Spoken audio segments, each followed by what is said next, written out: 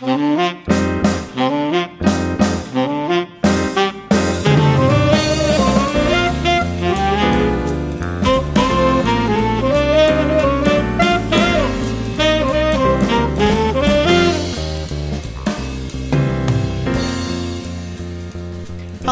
and welcome to episode 2 of the Mr. Barton Maths Podcast with me, Craig Barton.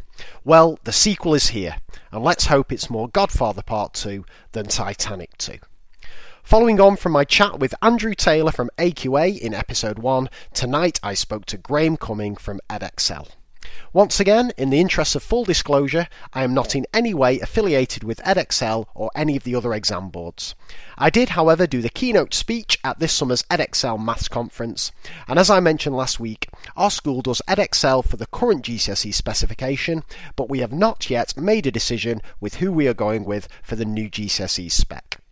I spoke to Graham about loads of things, including his view of the public's reaction to the June 2015 Edexcel Higher GCSE papers in terms of Hannah's Suite and that notorious Grade C boundary, why Edexcel's first batch of sample assessment materials were so flippin' hard, how Graham would change the Maths GCSE if he had his way, why he thinks you should choose Edexcel ahead of all the other exam boards, and finally, I almost get an answer to the problem of assigning grade boundaries for the new Maths GCSE.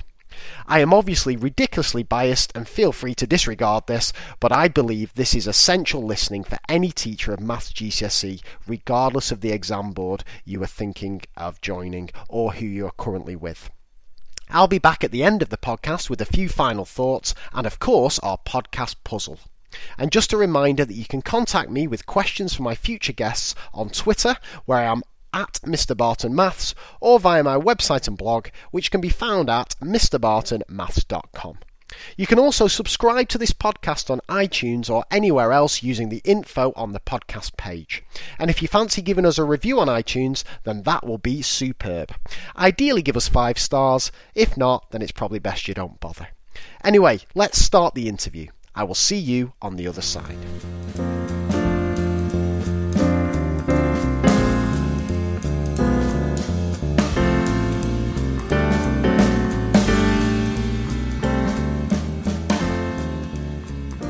Okay, so if it's alright with you, Graham, we're going to start with 3 maths speed dating questions. So my first one is, what is your favourite number and why? My favourite number is 127. It's one of these that I seem to have noticed over the years, and once you start noticing it, you see it everywhere. I moved out of number 27 into number 100, I don't know.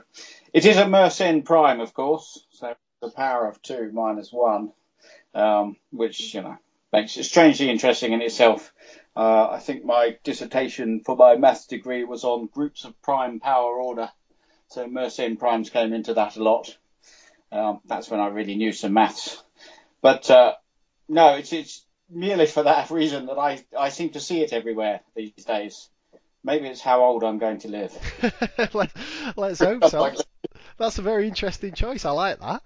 Well, excellent start. So my second question is, what was your favourite maths topic, either as a student or to teach? What was your favourite maths topic? I think at school it was calculus was where I started to see what maths was about to a large extent. And it took a while. It wasn't from the beginning. But in realising that that's where you could really do something where mathematics was around calculus and understanding that it was the mathematics of change of things in relation to one another. And I think everything builds on that. And it came into later study that I did, that I started to appreciate the power of it, shall we say. But yeah, if you'd asked me at the time, I don't think I'd have given that same answer. Yeah, I don't think many of my year 13s would either. A bit rose-coloured, perhaps, but it felt that it was a real step forward, like A-level is, I think. Yes, yeah. And my final speed dating question is, if you weren't head of maths at Edexcel, what job would you like to be doing? I'd love to be an astronomer. Oh, nice. I did study. I did a master's degree in astrophysics when I was young and clever, and that was very mathematical. And I'm surprised that I got through it. But to go on and do further work, you do have to be exceptionally brilliant, as far as I can tell. I did study with someone who's gone on to work for NASA and launches satellites for them. Flipping heck. Maybe it was the limit of my abilities, but I did get there. I think 30 of us started and eight finished. So I was very pleased with myself to do that. And do you still have time to kind of keep an interest in it? I do, yeah. As far as I can, yes, I do. And but it's a lot more general rather than doing the maths involved. But I think it's a great cultural enterprise. I think it was described to me as sort of completely anti-Thatcherite. There's a load of money goes into it for very little return other than culture. And I don't think that's entirely true. I think there's all sorts of benefits from astronomy, but do any philosophy, and if you can do the maths, it will lead you to astronomy and astrophysics, I think, in the end. Excellent. Oh, well, very, very nice start to that, to our math speed date. So now things take a slight turn for the worst as we really hammer into some tricky questions about GCSE. So I want to start with the current GCSE specification, which has got, obviously, it's in its last year now. Will you be sad to see it go, or are you kind of ready for a change? I don't think it's been around very long, so I'm happy to stick with it. In some ways, I was unhappy to see the modular exams go, because I think there's a lot to be said for those as well. But current specification, no, I'd be happy to stay with it with some tweaks. And in terms of any reform, I think these continual sort of total overhauls aren't necessarily very helpful. I think there's lots of tweaking that can be done, and that's the sort of thing that teachers can take on without having to start everything again, and indeed without exam boards having to start everything again. So no, I'd be happy to continue with the current specification with a few twists and turns here and there. What would those twists and turns entail? Really, I would like to see more optionality in a way. I think that it's very structured what we can offer at every level, and the GCSE is quite monolithic, and to go beyond that seems to be quite difficult. I know it's been done in various ways, but it's not funded or it's not recognised with points and things. So I'd like to see, say, an additional maths GCSE. In some ways, the core maths could have been an additional maths GCSE where you are doing a lot more with the maths that you learn at GCSE, and that would be for the better students, perhaps.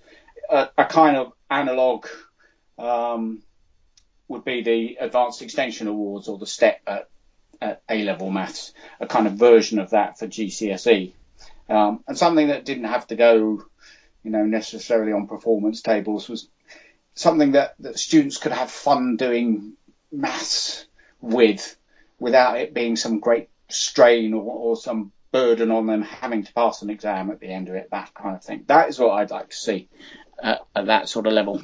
When you say about you'd like kind of more optionality, does that worry you about the way kind of A-level reform is going, which is essentially taking out the kind of choice of doing 2 stats papers or 2 mechanics or a bit of decision? Does that worry you? Just because it's a concern to me, that I just wonder whether you share that concern. It does, yeah. I like the way that A-level goes together in that modular way. I would like there have to be more option to come up with different sorts of units and beyond what Edexcel do. Some exam boards do some quite exotic units and numerical methods, for instance, that we didn't do. But things like that, just to be able to add them in, various experimental ones, that some schools would take up, those that wanted to would take it up, and those who want to usually make the best job of it and lead the way for the others, in a way.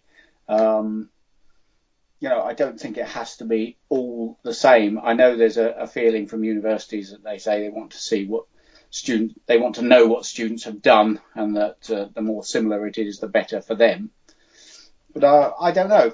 I don't know that the mathematicians who've done mechanics are much better mathematicians than those who've done statistics, or the other way round. A lot of the universities say they will start that again themselves anyway. But yeah, I'd like to see that more scope for just slightly different ways of doing things. Maybe in the hope that the best version will rise to the top and become the sort of thing that everyone would want to do anyway.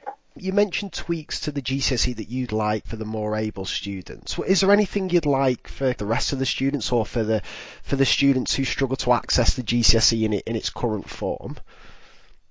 I think there are certainly issues about tiering and things like that. I don't think I would want to go the route that some do, that there is a maths for the mathematicians and then there's a maths for the non-mathematicians, yes. More numeracy and arithmetic. I think there's more to it than that, and foundation tier students should be exposed to more than that and should be, trying to cope with more than that. But I think there's a case of being realistic. There's such a huge range of ability at 16 for the GCSE. It's hard for the GCSE to cover that. So there has to be, the tiers have to be different. But they could be, instead of a tiered GCSE, they could be two slightly different GCSEs.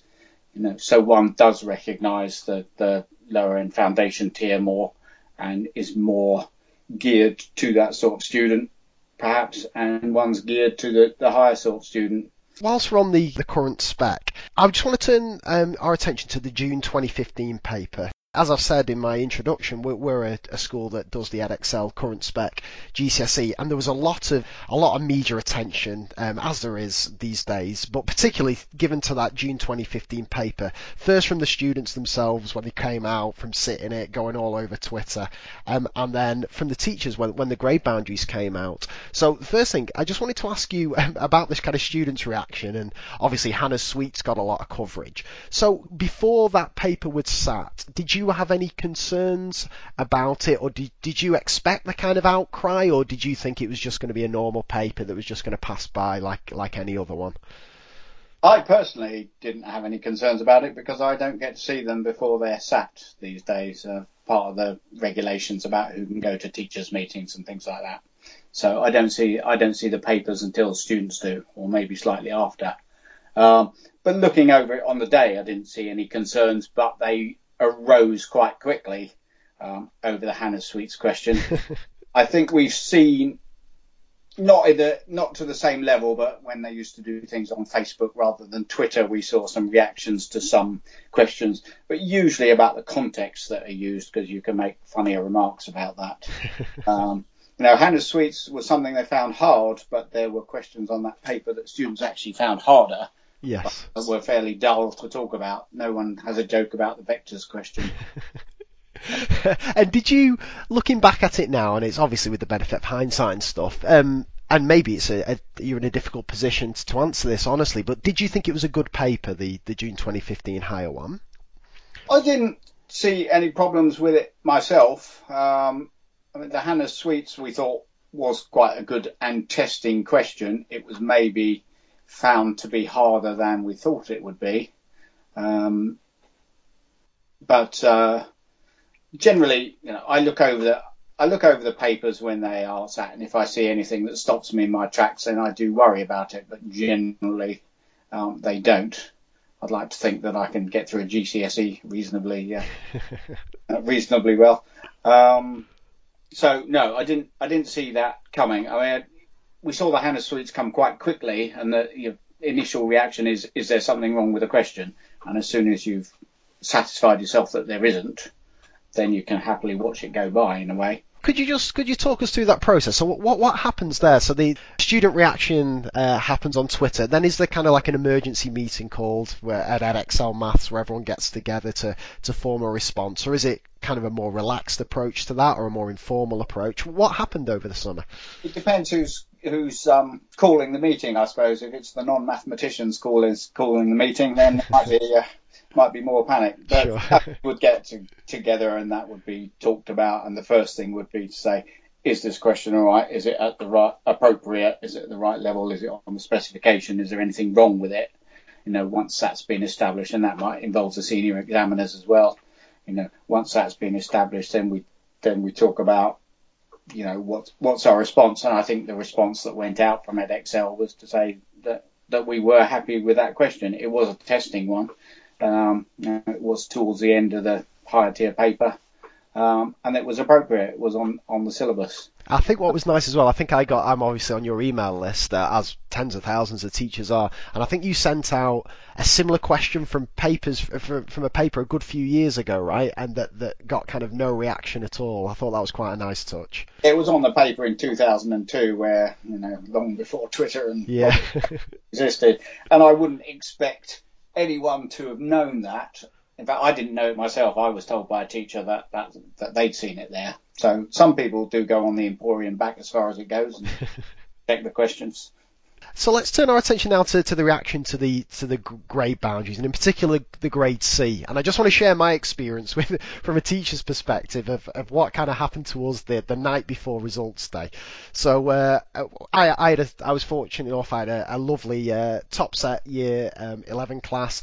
And I was hoping to get as many kind of A's and A stars as possible, but also I have responsibilities across the maths department to try and get this A star to C and levels of progress and all that. So when the night before, when the kind of grade boundaries came out via Twitter, I was panicking a bit. I was on the phone to my head of department. She was panicking, and across Twitter there was panic because the grade C boundary had jumped up significantly from previous years. So again, I'd just like to ask you, and Andrew Taylor last week explained this, but I'd just like to get your take on it. Firstly, how is that grade boundary decided?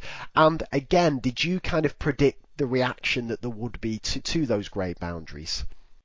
I predict that whenever grade boundaries go up at all, there's usually a reaction that there isn't when they go down. Yeah. Though, when they have gone down, we will have seen the reaction earlier when the paper was sat that the paper was too hard. So it's going to, if there's going to be reaction, it will be one place or the other. Much as everyone tries to make the papers of a similar standard, it can only take one or two questions, to knock that out of whack. And ideally, we would have the same paper every year, but I don't think that's going to work. And we might come on to that with the reference test in a minute. But yeah, it's a standard that is being set. It's a standard that students have to reach. Spiking by 8 marks is quite a lot, and that is quite unusual. But it does, the grade boundaries do go up, they do go down from time to time. It is a largely statistical process, although examiners have their say on what they expect to see students do on certain questions. And there is Ofqual's comparable outcomes philosophy, which means that if there's no huge evidence that the cohort is particularly better or worse, they would expect a similar proportion of students to go through at grade C. And they can, they will look at what we present and what all boards present overall, because there's a keenness not to see grade inflation, certainly. So some of that feeds into where the grade boundary will sit to make sure that, the proportion of those getting C hasn't risen too much. It did go up by 2 or 3% in June 15 on the year before. Yes. And some of that is informed by the fact that a lot of students who may have previously been in November exams aren't there anymore. There's a few more resits this summer that goes into the mix. Although, those cohorts are all looked at separately in a way. So we will, do a grading that looks at just the year 11, 16-year-olds to make sure that that's fairly static. Okay. I suppose the thing with exams is you look at them and you say, is this exam easier or have the students done better? And there's nowhere that you can stand that you can say this is the place that is the same all the time. It will always shift to say, have students done better? Some will say, no, it's because the exam's easier. And some will say it's because the students are better. And I think that's what the reference test that Ofqual want to bring in is looking to try and deal with, is to have something more reliable to say, are these students better or is the exam easier? At the moment, the only measure is the Key Stage 2 results, which is taken at the end of primary school. So quite a lot can happen in 5 years, I think. Well, could you just, for our listeners who aren't aware of the proposals for the reference test, could you just outline what they are and how that would work? Yes, I'm not proposing that I know how it will work. I can say that what Ofqual have proposed is to have a reference test that will happen in March of the exam year. So the first one will happen in March 2017, it's proposed. It's taken from a sample of students from a sample of schools around the country. I think they're thinking of 30 students from each of 300 schools.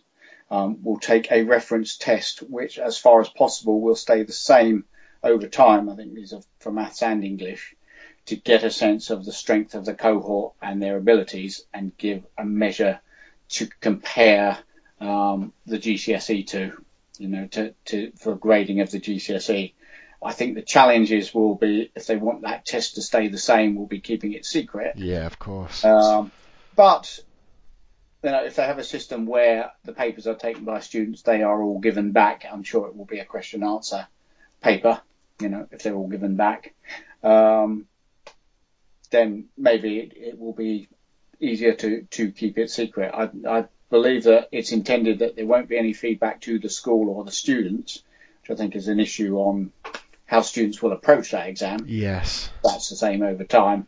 Then, as long as it's consistent over time, then it's possibly a reasonable measure. But as I say, I reserve judgment and wait to see how that will go. I think Ofqual have some comments about it on their website. They have it on a blog. So I would say look there. I mean, the other thing I'd say about the grade boundary for a C at higher tier is it is still around the third of the marks, isn't it? So really, on an exam, to pass an exam, I would think a third of the marks is quite low on an exam where you want to test a student's ability. But I know that's a different issue on tiering, and I'm sure you will come on to that.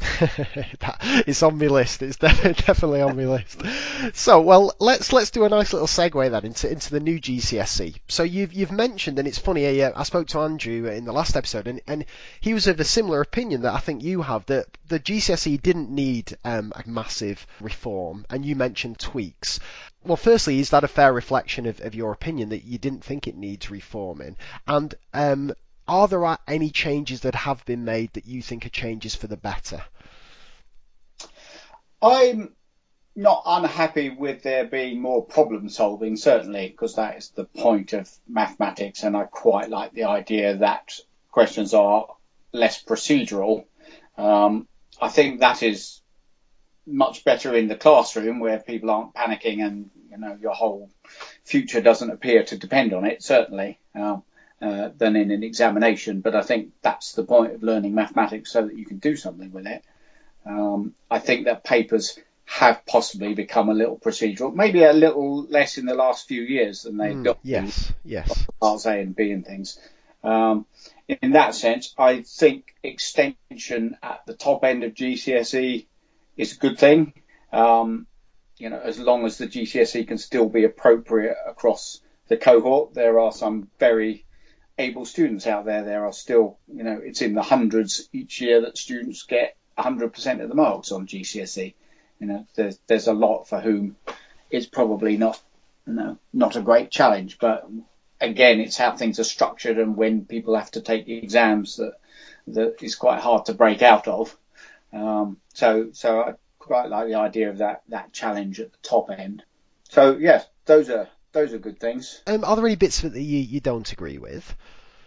I don't think that I don't agree. I'll tell you what I would like to have seen. I would like to have seen Foundation and Higher renamed as something else. I think. Okay. What would you go for there? I think they were going to be Core and Extension at one point. I would go with that. I think it's very difficult now that new Foundation will be appropriate for a lot more students that are currently doing Higher. Yes. Difficult to say to parents and students, actually you're doing Foundation, although your brother or sister who was just the same as you did Higher and got through it. A lot of people and a lot of parents resist their children doing Foundation tier. Oh, that's very interesting actually. Yeah, that makes a lot of sense. It is something teachers have been bringing up at meetings, that they're going to find it difficult, with parents saying why such and such is doing foundation tier, definitely. Is any of the contents that you're not happy with that's been included? Any of the new topics or any of the topics that have gone that you wish that have stayed?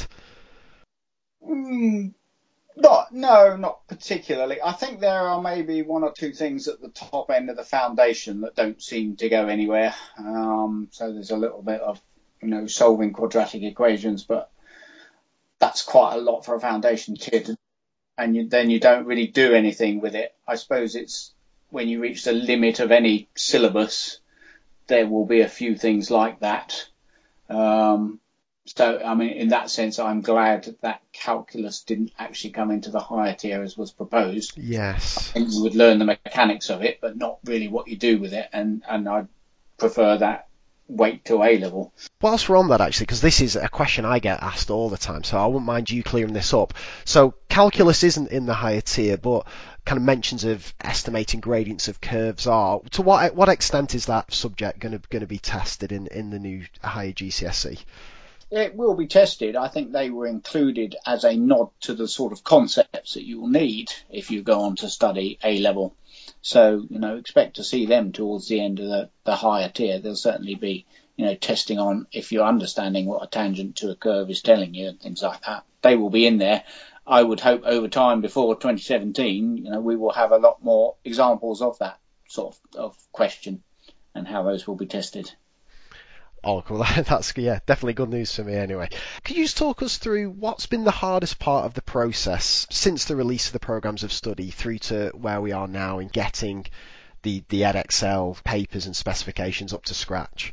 The hardest part of the process for us has been getting the specimen papers and specimen materials in the right place, because certainly in all the discussions that you have, and we have probably had more discussions with Ofqual and DFE over this GCSE than any other before, in learning what the requirement was, because we know that it was intended to be more demanding, that there would be more problem solving.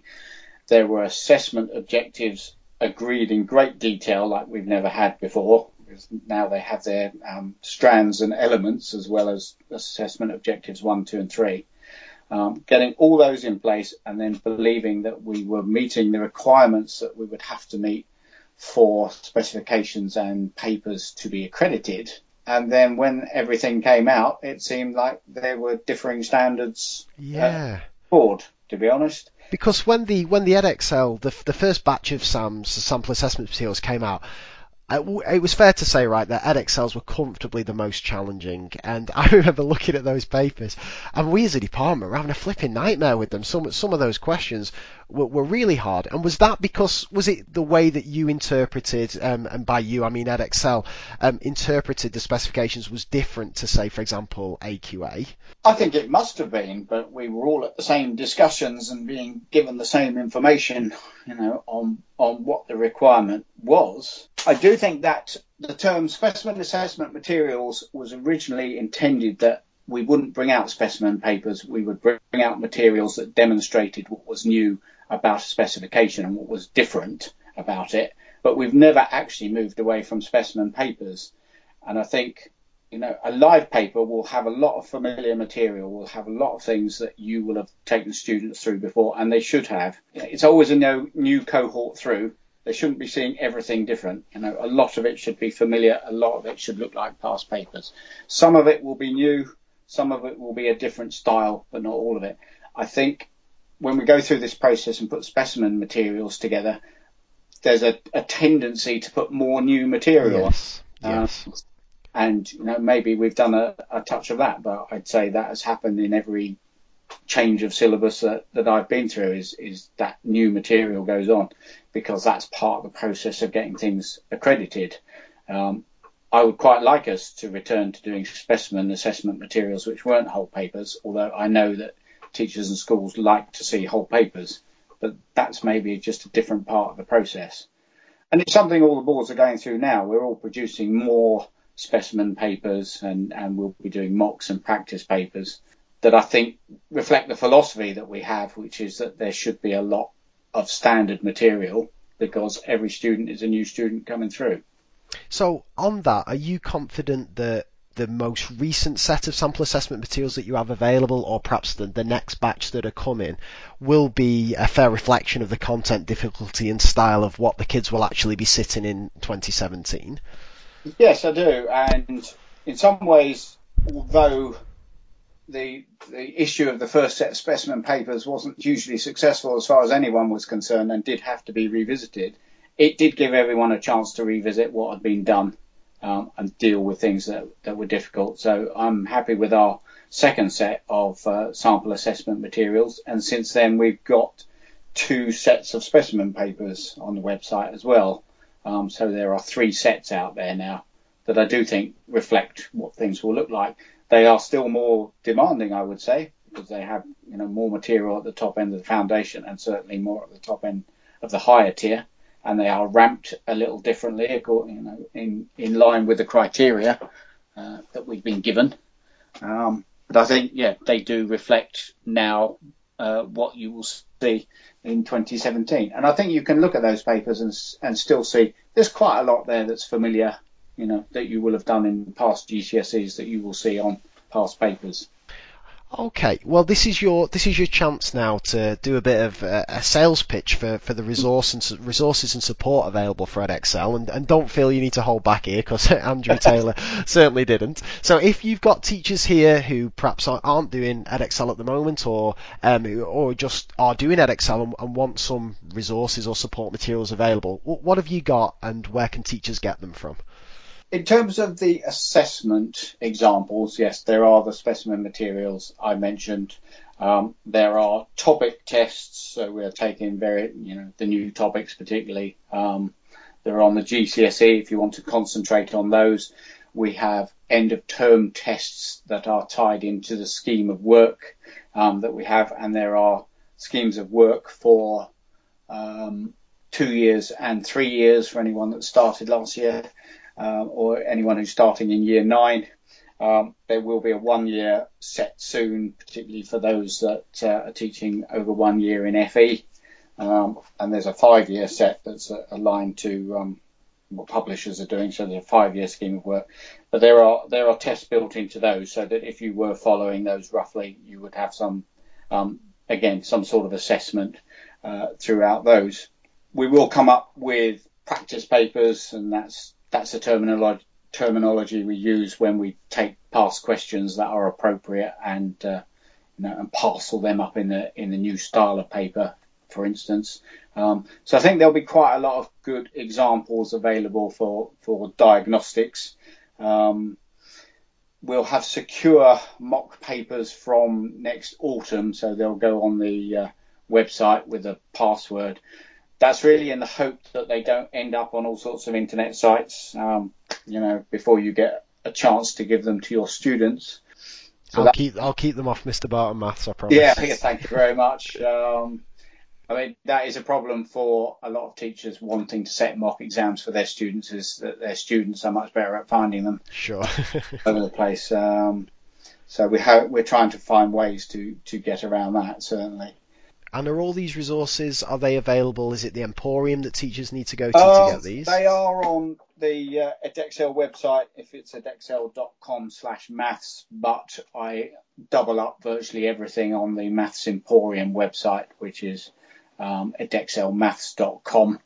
That's a website that I was allowed to start up. It is separate from the Edexcel system, but Edexcel website really won't carry all the things that I think are useful. So the Emporium now has about 15,000 different files on it. It seems amazing how quickly it builds up. Examiners' reports, mark schemes, grade boundaries, and goes back a long way. There's the GCSEs at the end of the 90s. I think the A-level goes back to 1980s. Because in many ways, although the syllabus changes, a lot of the questions are still appropriate. A lot of it is still useful for practice. And I think, quite a lot of teachers like to go back that far. I will certainly be mining it for anything for practice papers, because there's a lot of useful things around the link pair pilot. Yes. Feeding into the GCSE. There are some things I think are the influence of IGCSE has been brought to bear on the new GCSE, so there are questions within those papers that can be used for practice. There's some things on the O-level which we run overseas still. It's called the IGCSE Syllabus B now, but it's the same O-level as was running since the 1960s. That's good for things like function questions. Sure. There's loads of sources of practice questions, just getting them together in a useful place and packaging them up in the right way. But for anyone who wants to have a look, they're all on the Emporium website. Do you have any specific advice that you give to teachers who are preparing students for the demands of this new GCSE? Anything that we should be doing differently in the classroom that students need that they perhaps didn't need for the current spec? I always think teachers know better about how to teach than I do. But the advice that I'd say comes through from examiners is, as far as possible, don't teach for an examination, but you have to. Yeah, a classic. To get the problem solving in as soon as you can through the school, and I would hope that's starting to come in from year 7, and it's in the Key Stage 3 programme of study.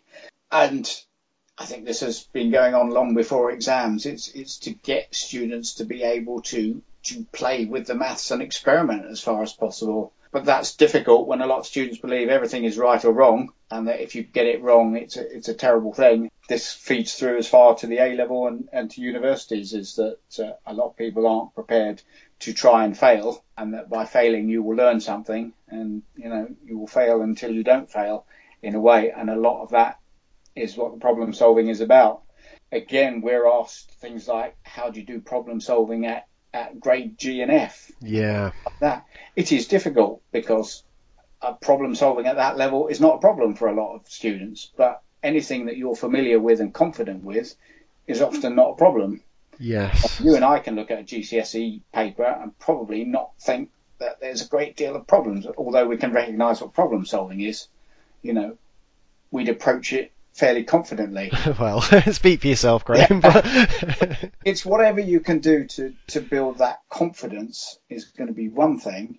I think the other thing is going to be about the resilience that's needed, and that's a difficult thing as well, especially as we're now going to have 3 papers, and that's quite a lot for students to turn up to have to do this 3 times over, testing on your mathematics. And being able to work through the papers, it is something that seems to be different for students of foundation and higher that I'm often told by teachers, is that maybe it's a change I might like to the GCSEs. The foundation students perhaps need to be tested in a different way or with shorter papers, but the criteria says that everything has to be the same at foundation and higher. Is a lot of it at foundation is not necessarily about the maths, it's about the concentration, it's about not making silly errors, things like that, that makes it a different sort of test for those students. I think you're right, and I think my year 11 class this year, so they're targeted between C's and B's. I hopefully get a few A's out of there, but that it's the resilience more than anything that catches them out. And again, I don't know if this is a fair point that you'd agree with, but I think in the last few years, the Edexcel papers have had kind of more questions in context, or more questions where it's not explicitly obvious what skill's being tested unless you kind of read the question and take your time to kind of break it down and structure your answer, and more multi-mark questions. And certainly at the start of the year, and hopefully they're getting better at it now, but kids were just leaving those questions out. If they hadn't figured out what the question was asking in about 10 seconds, they're just moving on to the next. And before you know it, 20, 30, 40 marks had just drifted by. And I think that's something that, from having looked at the sample assessment materials, that certainly seems to be a trend that's across all the exam boards, the kind of abundance of these multi-mark questions that test more than one topic at a time, where it's not immediately obvious what's being tested. And I think you're absolutely right. It's the resilience that students need, as well as the mathematical ability to succeed. Well, do you think, is that a fair point? I think it is, yeah. I think that the current specification had a more of a requirement over the one before, that there should be, yes, in context, there should be more problem solving, and it has come in. So what we're moving to is just a bit more of the same in many ways, as far as that aspect of things goes. yeah, we are testing that students can see what to do with a situation, how to tackle it mathematically. And, what you would like is for students to be able to look at the question for half a minute before writing anything down. But I know a lot will just dive straight in or dive straight away and leave it behind. But it does need that resilience. It will come from confidence, and it will come from practice and belief that sort of question can be done. I've taken some of the problem-solving questions and put them in papers where I have structured them again. I would hope to be able to give some students confidence that they can do those problem-solving questions, perhaps to start with a little help to show how it is done, or to show what sort of things they need to be thinking about. And with enough practice through that, they'll be able to look at a problem-solving question and go back and know what they have to think about. But that will come from practice. And it's interesting as well, isn't it? Because we put a lot of emphasis on problem solving and structuring these multi-mark questions with our kids, but it all goes back to the point that if the essential skills aren't in place, it doesn't matter if you're a good problem solver or not. If you don't have the basics to answer the problem, you finish there. So it's a fine balance, isn't it, of hammering those essential skills and developing the problem skills in tandem. They can't be done separately. No, definitely not. No, now I've said it, I can't say it goes without saying, but yes, basic skills certainly they have to be there. But yes, what is different is the way that those have to be used. It is a bit of a further assessment in that respect. Right, well, we've come to the point in the interview now, Graham, I'm afraid, where it's time to throw over to questions that have been coming in via Twitter and also coming in as a result of my interview with Andrew Taylor. So the most popular one by far, and you're going to love this, and it's something I must admit, I'm asking it as much for myself and my department as also for the kind of 20 odd people who've asked me to ask you this, and that's, it's all well and good having these sample assessment materials for this new GCSE spec, but there's no guidance in terms of grade boundaries or level boundaries or whatever we're supposed to call them. So what are we supposed to do as teachers? Can you give us any guidance as, say, a child's getting 70% across the higher paper, or a child's getting 50% on the higher paper? Have you got any advice or guidance as to what that is going to equate to? I can't believe the question has taken this long. Been building up to it. I think we can work towards it, and I don't think it should be beyond the wit of exam boards to be able to do something along those lines based on the experience of what we've seen, because now that things are marked electronically, we do have a lot of performance data on what students do on certain types of questions, without a doubt. I think that Ofqual have said that for 2017, certainly, that there's a rough equivalence between a C and a 4, and a 7 and an A, and indeed a G and a 1. And I think they give you some anchor points. I think the first thing to do, and I've done this, and I think any teacher can do it, or any mathematician could do it, is to take past examinations, and you can set those boundary. You'll know the 7, the 4 and the 1 boundary, so you can interpolate, I think, for a lot of the others, to give you an idea of the sort of standard that say a grade 5 at higher tier would be. It's intended to be a boundary of, it's 2/3 between from a C to a B, isn't it? So say take last summer where C was 65 and B was 95. A 5 grade for that would be about 85. So your student who got 85 marks would be the sort that might scrape a 5, for instance. If at least on past papers, that might give you an indication of the sort of student that's going to get there. So I think the second thing we need to do, and I think across all boards and probably across Ofqual and the various technical committees, is to start looking at the new ramping of the papers, because the higher tier now is starting from questions aimed at a student getting grade 4. The first half is 4 to 6 and the second half is 7 to 9, and saying what sort of marks are those students going to get. Again, I can't say that I have done this yet in great detail, but you can model an 80 mark paper on a new higher tier by taking a current 100 mark paper and chopping the first 20 marks of it and saying, all right, how did a student do on those remaining 80 marks? That's going to give you an idea of what a new higher tier will look like and what a higher tier performance will be. And we'd have to see how students did on that sort of paper.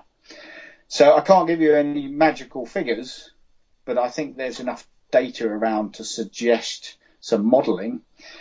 The other thing to take into account is if the new reforms and teachers' efforts on teaching this are going to improve the sort of marks that students get. So how much do you expect a student to improve from the new reforms? By 10%, by 20%, that's going to have an effect on the mark.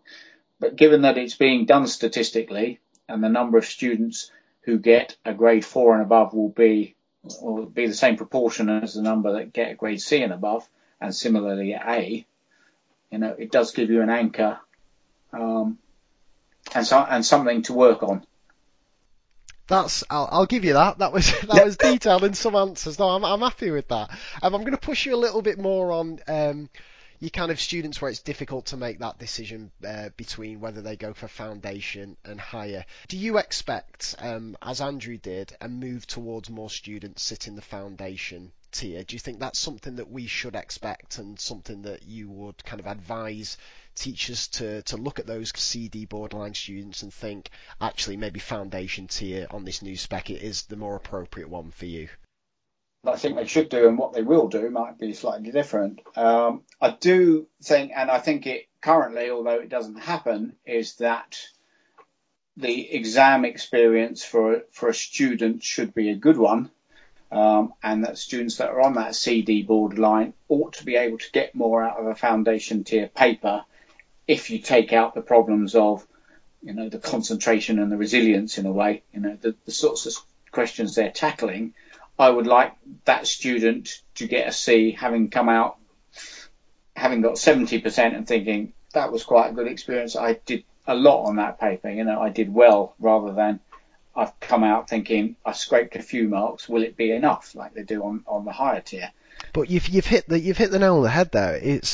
I'd like that too, and I think every teacher listening to this would like that for grade C students to get the grade C on the foundation paper and feeling kind of good about themselves. But it's the resilience and concentration, certainly in my experience, that hinders them and makes it, almost without exception, students more likely to get that grade C on the higher paper than they are on the foundation paper. And it just doesn't sit right with me, and I know a lot of other teachers. No, I think that on the new system, it's going to be, you're going to be looking at the 4-5 boundary now, aren't you? And yes. That's going to be more like the sort of CB boundary than it is the CD boundary that we have at the moment. So you're going to be looking at that tier of entry, a slightly different cohort that's on the cusp there. And that's why I think there would be more put in for foundation. Because those CD students going into the new higher tier are going to start right at the top of their ability, from question 1.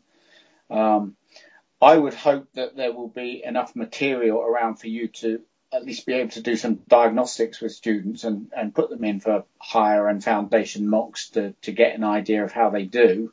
I suppose my worry with it is if you take a 100-mark paper from current specification and model that as an 80-mark paper by taking the first 20 off, that first 20 marks is where a lot of those grade C students get their marks from. Yes. And if they don't get them from those first 20, there are not many marks around, and they will fall off, the system. Either that or the grade boundary would have to be really low. On the other hand, for foundation, whatever the grade 5 boundary is going to be higher than it is for the current grade C, because that's going to be grade 4, yes. Imagine. And I think when teachers look at that, they will see more marks that you have to get now on foundation for the grade 5, and it may look like fewer marks on the higher to get a grade 5. There'd be more of a difference than there is for getting the C on either one at the moment. And that's what I worry. I think the new grading was brought in thinking, you can just up the requirement to 5. You're just essentially raising a boundary. But I don't know that the tiering was looked at enough. I don't think it was modelled and thrashed to death. I studied the astrophysics, and it's given me a bit of science training as you put your theory out there and you invite people to destroy it. And if it still stands, then it's good. I just feel that, come up with a new grading system, give it to people like me or give it to maths teachers and will do their worst, to try and get round it or try and destroy it. And if they can, you should go back to the drawing board. If they can't, it's a good system. But I'm a bit worried about where the 5 boundary will be on both foundation and higher, and whether that will exacerbate the problem of people wanting to put students in for higher tier, whether it's appropriate or not. Well, let me go let me be cheeky and go for one more then on this boundary. I'll push my luck a bit here. If you're a betting man, where would you go for if you had to predict June 2017 out of 240 marks, higher paper and foundation? Where's your best bet for boundary for level 5 or grade 5?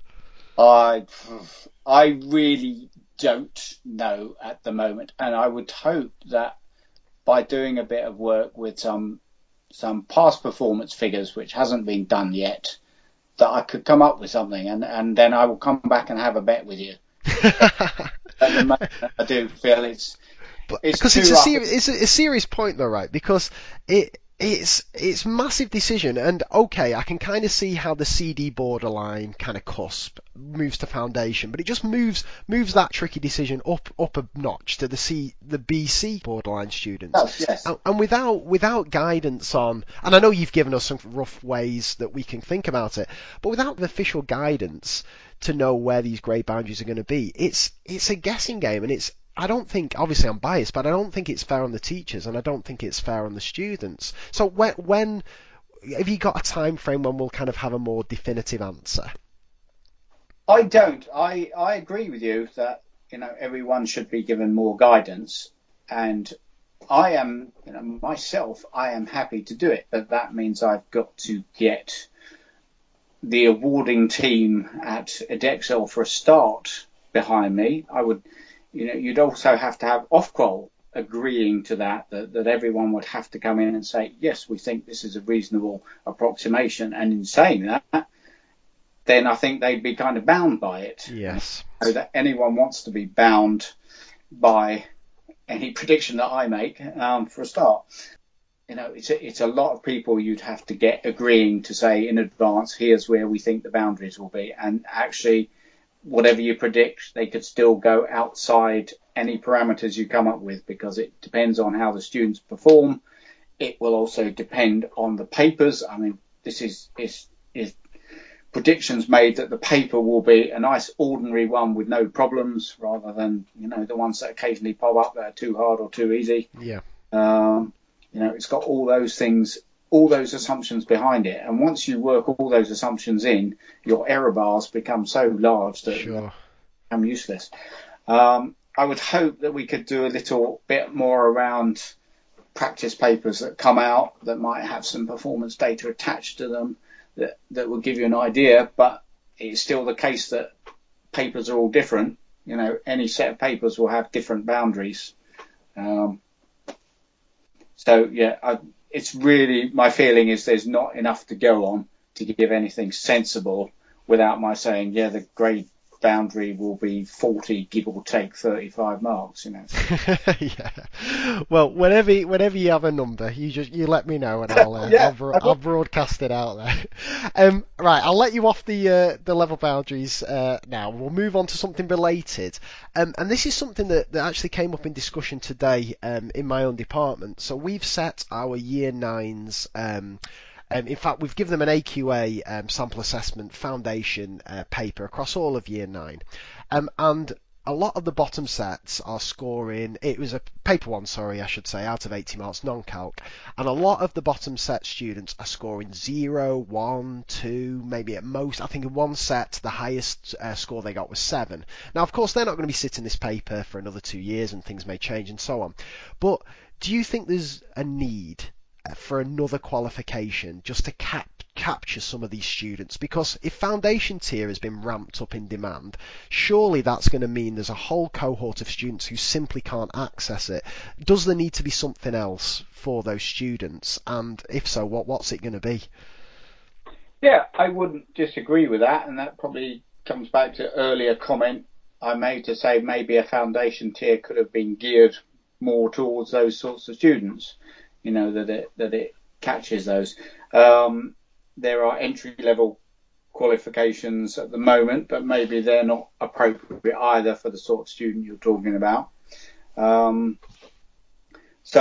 I think this is something to do with optionality and breaking out of the sort of rigidness that everyone has to do a GCSE, because it isn't appropriate for a lot of students. But that doesn't seem to be on the timetable at the moment for any reforms. We have at Edexcel, we have the awards in number and measure that were aimed at that sort of student, so that they could at least come out with some sort of mathematical qualification. And it's those elementary number and measure parts of the GCSE with a bit of statistics. It avoids it avoids the algebra, it avoids the harder geometry that those students may not be able to access, but gives them something. So it's at level 1, it's at level 2. They're being used quite a lot in FE for students that haven't passed the GCSE and are unlikely to get a C, but it means they can come out with something. Maybe they could be taken up more at schools, but there is a requirement that students cover the Key Stage 4 programme of study, and it's GCSEs that get recognised in performance tables, so that's what students get put in for. But yes, I would like to see a broader range of qualifications, but I think the problem is with the recognition that they get. If they don't get any, schools are reluctant to spend the money to put students in for those qualifications. Would a solution be a 3-tier GCSE? Would you take that? Yeah, it could be. I think, don't try and persuade me. Try and persuade Ofbol that maths is a special exception that should have a 3-tier where everything else has 2.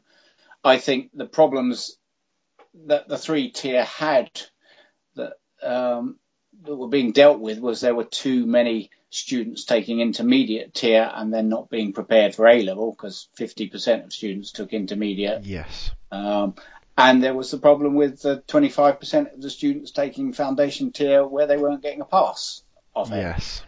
So you'd have to think about reintroducing those problems if you wanted to come back 3-tier, or you could redesign the 3-tier grading system differently. Yeah, that's a possibility. But it would, again, you'd have to plead that maths is an exception, which, in some quarters we do plead successfully that it's an exception. Everyone wants to see more students doing maths successfully, both GCSE and A-level. And yet when we plead to make the structure different or, have something exceptional about them, that tends to fall on deaf ears, because there is a way that GCSEs and A-levels work, and they should all be the same.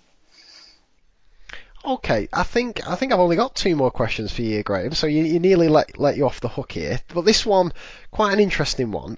Would you be, with all the kind of differences between the exam boards and the differences between grade boundaries, and schools kind of sometimes playing a game, putting some students in for foundation with one board and higher for another, or getting them to sit 2 different things and all that, would life be easier just with a single exam board for GCSE maths?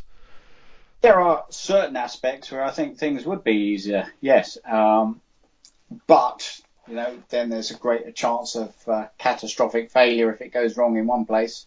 That's the only place. In terms of having a single exam, I can see, advantages over that, and everyone's in the same boat, and everyone doesn't feel that they, disadvantage their candidates by doing one board over another. But, be careful what you wish for.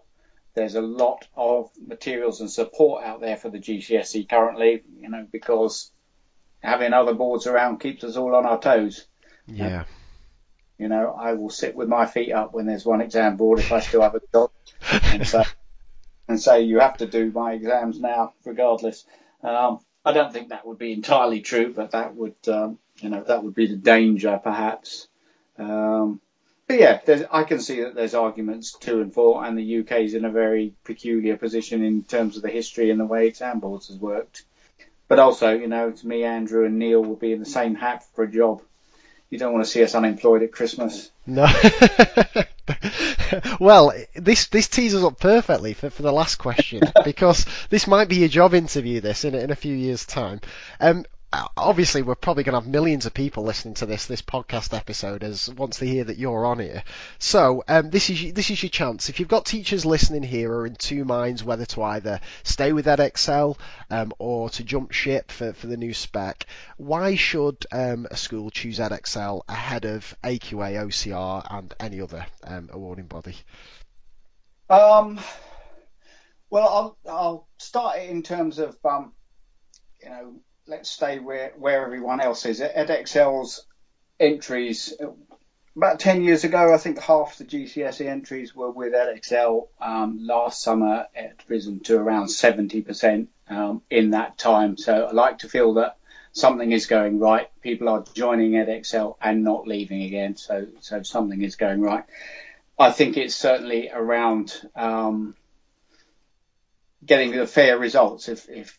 If people enter their students with us and feel that the results that they get are appropriate and that they are fair, then they will be happy around that. And that's probably, in the end, that turns out to be the most important thing. I would hope that the support that's around it is helpful, that it means that your students can do what is required of them in the examinations, that the examinations are written in a way that is accessible, that they are ramped well, that they are written with appropriate language and things like that.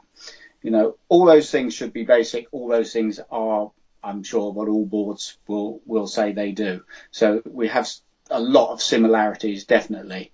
But I would say that, again, people are coming to us. They are not leaving generally.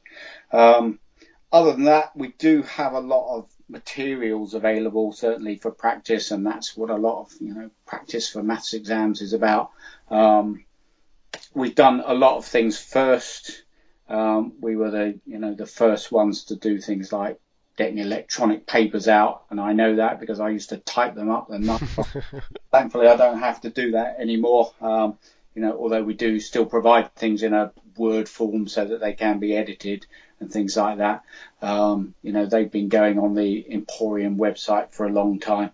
So we've been the first to make things available and make them available quickly. We were the first ones to put out mock exams. I think that's a general practice now that is done, mock and practice exams. We were the first ones that did things like content exemplification. So we have been trailblazers in support as far as we can be. That's just the website, but around that we've got our collaborative hub networks now, 40 schools that host local meetings to discuss best practice. It's things that we can attend, so we would hope schools get to meet to talk about how to teach perhaps the new topics, how they are going to approach examinations and learn from each other. But it's things that we can be there for an exam board point of view, so people can speak to us, members of the maths team. So I would hope that's helpful. We do still have face-to-face meetings that we can come to and try and be as helpful as possible. So we are trying to be out there. I have an email list that's got about 10,000 teachers on now, so I hope that, the fact that they've stayed there means it's worth hearing from me. I try to be as entertaining as possible, but I'm also trying to get the information to you before you realise you need it, so that nothing does trip you up. As far as possible, you don't get caught out by changing the rules or, changing the system. The best exam board would be like a good referee. You don't actually notice we're there. Yes. What I don't want is you only notice we're there when something goes wrong. Sure. That's often the way of an exam board. After a summer, you hear the complaints. You don't get a lot of people writing to you saying, that was a fantastic exam. Students are very pleased. And I can understand that. But, if people don't complain, we assume that's what they're thinking. So all those things wrapped up, we have been doing this a long time. I think, I've been at Edexcel for more than 25 years now. So there's a lot of continuity. A lot of the maths team have been around for a long time. The examiners have been doing this for quite a while as well. So they're extremely experienced.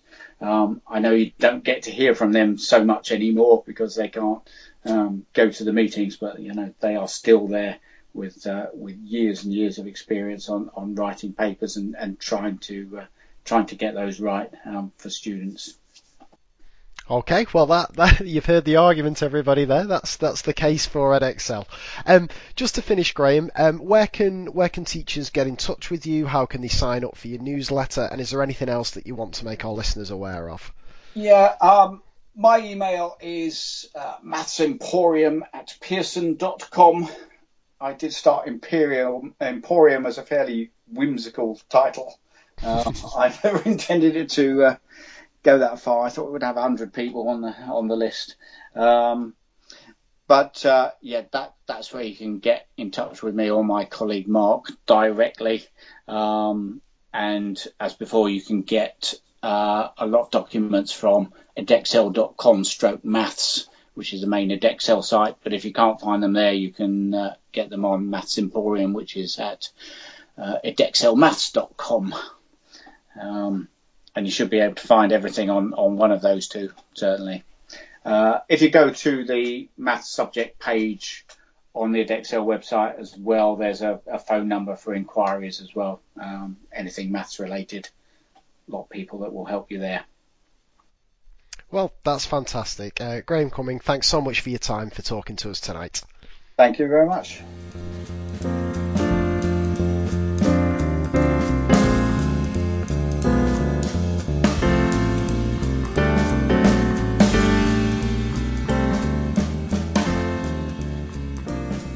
So there you have it. There was my interview with Graham Cumming, the head of maths at Edexcel. I hope you found that interesting. I know I certainly found it fascinating talking to Graham, and I hope you noticed I really did try. I tried my very best to push him as much as possible on the issue of grade boundaries, and I'll try the same again with Neil Ogden from OCR when I speak to him for the next episode.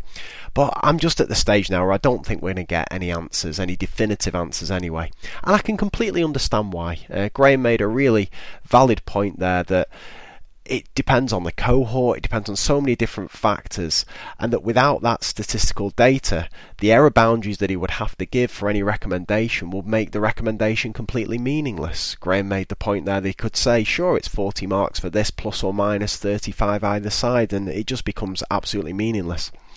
But at the same time, I think Graham shared the frustration that teachers have, and I think Andrew did. I'm sure Neil will when I speak to him next episode, that this is just incredibly difficult time for teachers. But I think a picture's starting to emerge here, and if you're asking me to have a bet where I reckon they're going to be, I'm going to put my money where my mouth is here. I'm saying out of 80 marks, higher tier paper, I'm thinking a level 4, grade 4 is going to be roughly about 20 out of 80. Grade 5, roughly 30 out of 80. And I'm stating that here. When they're absolutely nowhere near that, that'll just show how little I know. But on foundation, God knows. God only knows where it's going to be. Graham again made the interesting point there that to get that grade 5 on the foundation paper, the marks required are going to be substantially more than are currently required to get a grade C in the current specification, because they have to be, because a 5 isn't equivalent to a C. So our teacher's going to look at that and think, flipping heck, that grade 5 is going to require a massive amount of marks from our students on foundation paper, and with the issues of resilience and tiredness and concentration and daft mistakes that are raised with the discussion with Graham, our teacher's going to look at that and think, well, our kids once again are going to be better off, have a better chance of getting that grade 5 or that grade 4 on the higher paper than the foundation. So will we see this shift towards foundation? I do not know. And again, I like the point Graham made about the names of these papers, and yeah, it's something that I hadn't considered before, but I'm sure you all listening here have thought about that. But it solves so many problems, that, right? Just not calling them foundation and higher, calling them core and extension, or whatever you want to call them. But it would just stop me, and I assume other teachers as well, making that inevitable comparison between foundation and higher, and also the point that Graham raised about siblings and parents not wishing their children to be on foundation tier. But if you call it something different, all of a sudden it becomes a completely different qualification, and I just think it's going to make decisions and understanding and accepting the changes easier to make. And after all, they've changed flipping letters to numbers, so surely they can just change the names of those qualifications. But anyway, as I say, I hope you found that discussion interesting and useful. But I know what you're thinking, that's all well and good. The only reason I'm listening to this podcast is for the weekly podcast puzzle. Well, fear not, here it comes. And once again, I'm going to hand back over to my guest, Mr. Graham Cumming, for this week's podcast puzzle.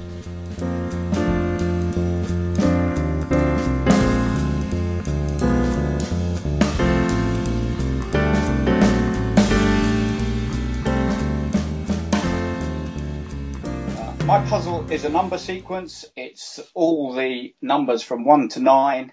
The sequence starts 8, 5, 4, 9, 1. What are the last 4 numbers in the sequence?